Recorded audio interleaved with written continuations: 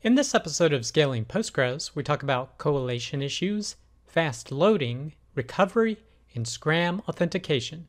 I'm Preston Jameson, and this is Scaling Postgres, episode 72.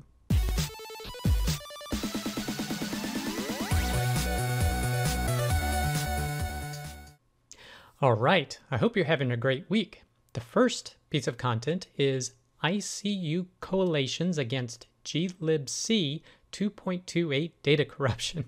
And this is from cybertech-postgresql.com. And they're basically talking about changes to glibc with version 2.28 could cause corruption of data, mostly for how things are ordered, and it could cause issues with indexes, for example, maybe unique indexes, basically now storing more than one. In other words, it's no longer unique based upon the collation changes. Or you could get ordering differences once your OS upgrades to 2.28. So for example, I checked Ubuntu, and the most recent LTS version was at 2.27, so not quite at 2.28. So basically, they reiterate here, why is it a problem? Basically, the result of order by clauses and select statements in the order of keys and B-tree indexes. So that could lead to incorrect query results, as they say here, or to duplicate entries in unique indexes. Now, you can do a reindex command. Thankfully, version 12 coming up has reindex concurrently, but we don't have that in our versions today. But what this post talks about is potentially moving to ICU collations, as opposed to relying on the glibc ones. Now, more of this was discussed in a previous episode of Scaling Postgres with this post here, beware of your next glibc upgrade, talking about this issue. And he demonstrates some of it with two different versions of glibc. And if you're interested, I also encourage you to check out the comments, because here they're talking about where they had the issues with the duplicate key violations on unique constraints with some of their indexes, and kind of what they had to do to work through this. So basically, this is a problem to be aware of, and this post talks about, hey, maybe you potentially want to change to ICU collations because it would be a little bit more independent than the glibc changes. And they list several advantages here of moving to ICU, such as they work the same on all operating systems. You can actually create your own collations. You can use case and accident sensitive collations. They're versioned, but the unfortunate fact of the matter is, he says here, quote, you cannot use ICU collations as default collation for a database or a cluster. So you have to explicitly specify them for all table columns. So, and he said this restriction may be lifted at some point in the future. So basically, this would be a pain to do. But if you wanted to go ahead and move it to ICU collation, he goes over and describes kind of how they're laid out, how to create them, how you can update the versions using Ultra Collation, refresh version, how to actually switch to ICU collations. Again, you have to do it per table. And of course, you have to re-index your indexes. But of course, the issue that he also talks about is how to do this without downtime. And it's basically using logical replication. And the post finishes through describing how you could potentially do this. So definitely, this is something that's coming down the pike for different OS versions on where you have PostgreSQL installed that you need to be aware of. And it looks like it's mostly just an ordering change, but it could cause greater problems if you have unique indexes on text columns that are impacted by these collation changes coming in glib 2.28. So it's just something to be aware of and two posts for you to check out. The next post is fastest way to load data into PostgreSQL using Python. And the subtitle here is from 2 minutes to less than half a second. And this is from hakibenita.com. Now, basically, they have retrieved data and using Python went through a number of different steps on what's the fastest way to load hundreds of thousands of rows of data. Now, this is a very long post, pretty Python-centric, not so much PostgreSQL, although the ideas are still there. Basically, single inserts are usually slower, multi-line inserts are faster, although interestingly, that wasn't that significant in his tests he has here. At the very bottom, he covers his results summary of the different iterations that he did, and the execute many actually didn't improve it by that much. But then, of course, the fastest one is using the copy command, and he had a way of parsing the data out and using the copy command, and that's what got it down to this less than from 128 seconds doing one insert at a time to half a second. So definitely if you're a Python developer, this has some insight to be gained on how you can load data pretty quickly. But the general rule is single inserts, one at a time, are the slowest ones. Doing a multi-line insert gives you better performance, and then the copy command is probably the fastest one. And this is similar to what I found in a video tutorial I did talking about Ruby. So it's fast PostgreSQL data loading using Ruby. And again, it showed the same results. Single inserts the time slowest, multi-inserts, multiple rows per inserts faster, and then the copy command is the fastest. So if you're a Python or Ruby developer, you could potentially check out these two pieces of content. The next post is Big News in Databases Summer 2019. And this is from Wyndon.at. And this is his newsletter. And kind of the subtitle for the page title here is The SQL Standard Extensions and Cloud War. So basically he talks about how the SQL standard continues to grow, and this is something this individual regularly monitors the changes to SQL and tracks them between the Oracle, Microsoft SQL Server, PostgreSQL, DB2, all the relational databases on how it's keeping up with the standards. And they're talking about introducing things like multi-dimensional arrays, things like actually a graph query language, GQL, and also some streaming data related features. And then with reference to the cloud wars he mentioned, basically there's this quote, new add-on features, options, and management packs are only available in Oracle Cloud and on engineered systems. This means only on Oracle hardware, which is interesting. So you could no longer get it and install it on your own hardware. And he has the subtitle here, Cloud Wars, Strange Allies Working Against Your Own Hardware. So again, this is another great thing about PostgreSQL is that it's open source and you can take it and run it wherever you want or run it on a cloud environment and pretty much get the same thing.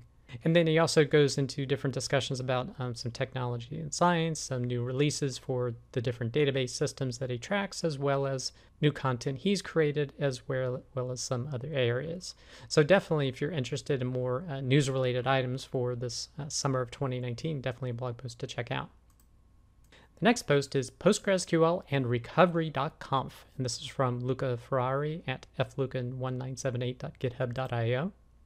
And he's referring to the fact that with version 12 of Postgres, the recovery.conf file is removed. And he says here that the server will literally not start with it. So they've moved all of the things that you configured in recovery.conf into the main PostgreSQL.conf file, or if you included files with it.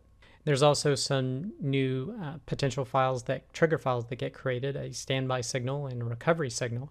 Basically, a standby is a hot standby, and recovery, it recovers to the point it is ready to take on primary duties. And he makes a point that, some of the reasons why this was done is, he says, quote, this makes them, moving them into PostgreSQL.conf makes them a good candidate to be changed by an alter system statement. So basically, when you upgrade to version 12, you need to make sure that your processes take this into account, or your backup recovery software that you're using takes this into account to handle the absence of this file, as well as putting the configuration in the main PostgreSQL.conf config file. The next post is how to upgrade your PostgreSQL passwords to SCRAM. And so with version PostgreSQL 10, they've added SCRAM authentication as an option. So it's much more secure and standardized versions of doing password management for your users. They go over a brief overview of SCRAM and what it is. It's basically an acronym that's Salted Challenge Response Authentication Mechanism. And they go through the steps of how to upgrade from, determine if you can upgrade to SCRAM, because there's some things that can't use SCRAMs. So for example, to my knowledge, PG Bouncer by default does not support SCRAM. I think there may be some GitHub patches that may allow it, but by default, I don't think it does at this time. The next step is validate your PG HBA conf settings, and they suggest having MD5 for your users that are connecting. Change PostgreSQL's password authentication method, so basically set it to SCRAM SHA-256.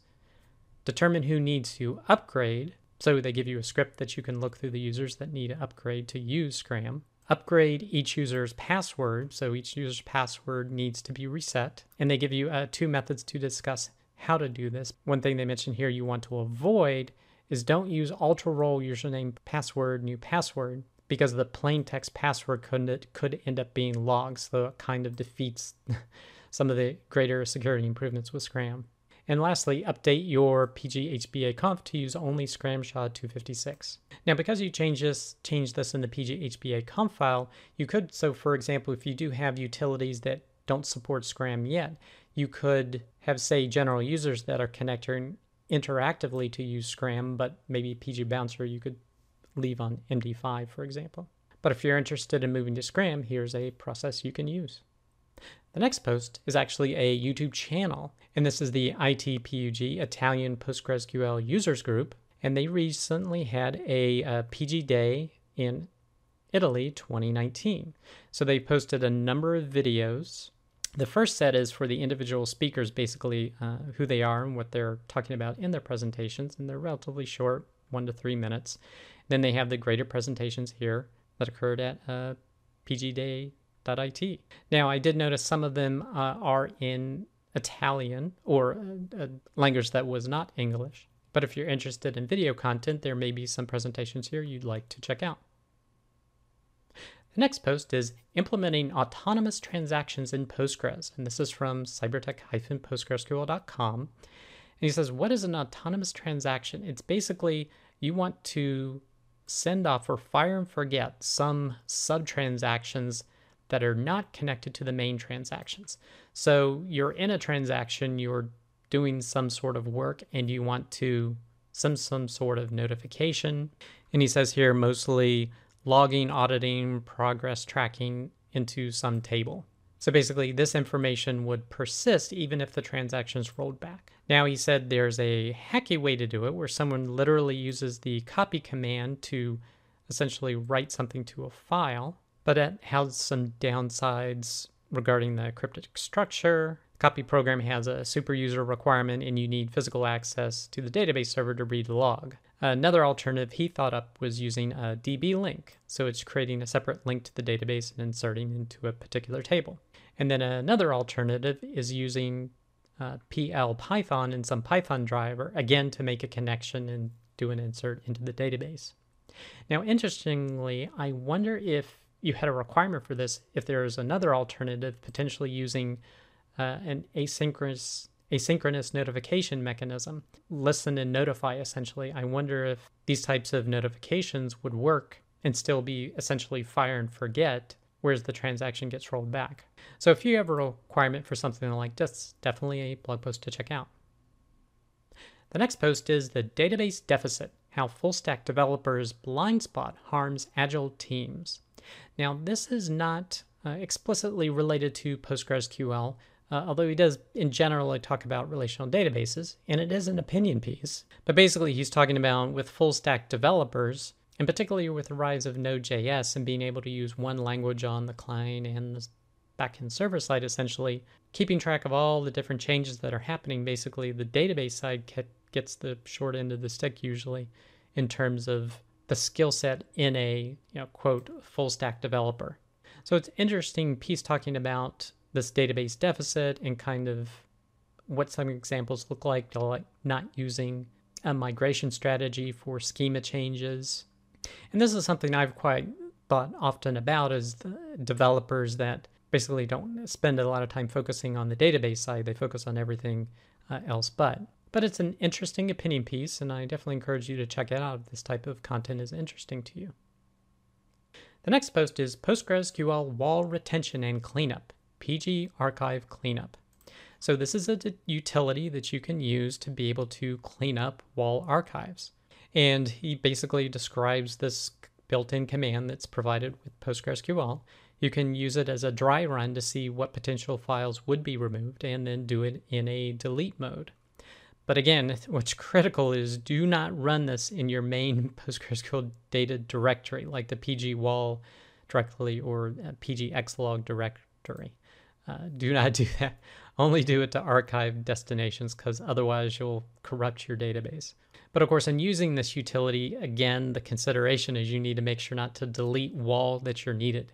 And they go through 4 different criteria here that are very important to follow in terms of being able to restore your database to a point in time. So if you're going to be using this utility for cleaning up your WAL archives, definitely check out this blog post and follow their criteria to ensure that you're only deleting the WAL files that you intend to.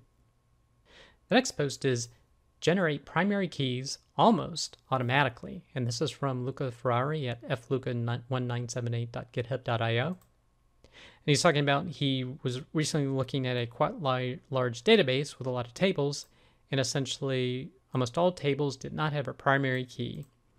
So basically he went through and developed a couple of different ways that you could query the database looking at the system tables and generate queries where you can automatically generate a primary key. And at first he used a couple of different methods. So he used this CTE method to be able to generate this, and then you could run this file against the database. And then he used a function that offers the ability to add different parameters to be able to control how the SQL generation works. And then he actually did everything within a procedure to execute the alter table commands. So 3 different ways to do it. So if you ever need to run a lot of different commands using information that's located in the system tables, definitely a blog post to check out. The last post is serving dynamic vector tiles from PostGIS. Now again, I don't know that much at all about PostGIS, but if you're interested in content where you need to serve these dynamic vector tiles, here's a new blog post that covers these techniques. That does it for this episode of Scaling Postgres. You can get links to all the content mentioned in the show notes. Be sure to head over to scalingpostgres.com where you can sign up to receive weekly notifications of each episode, or you can subscribe via YouTube or iTunes. Thanks.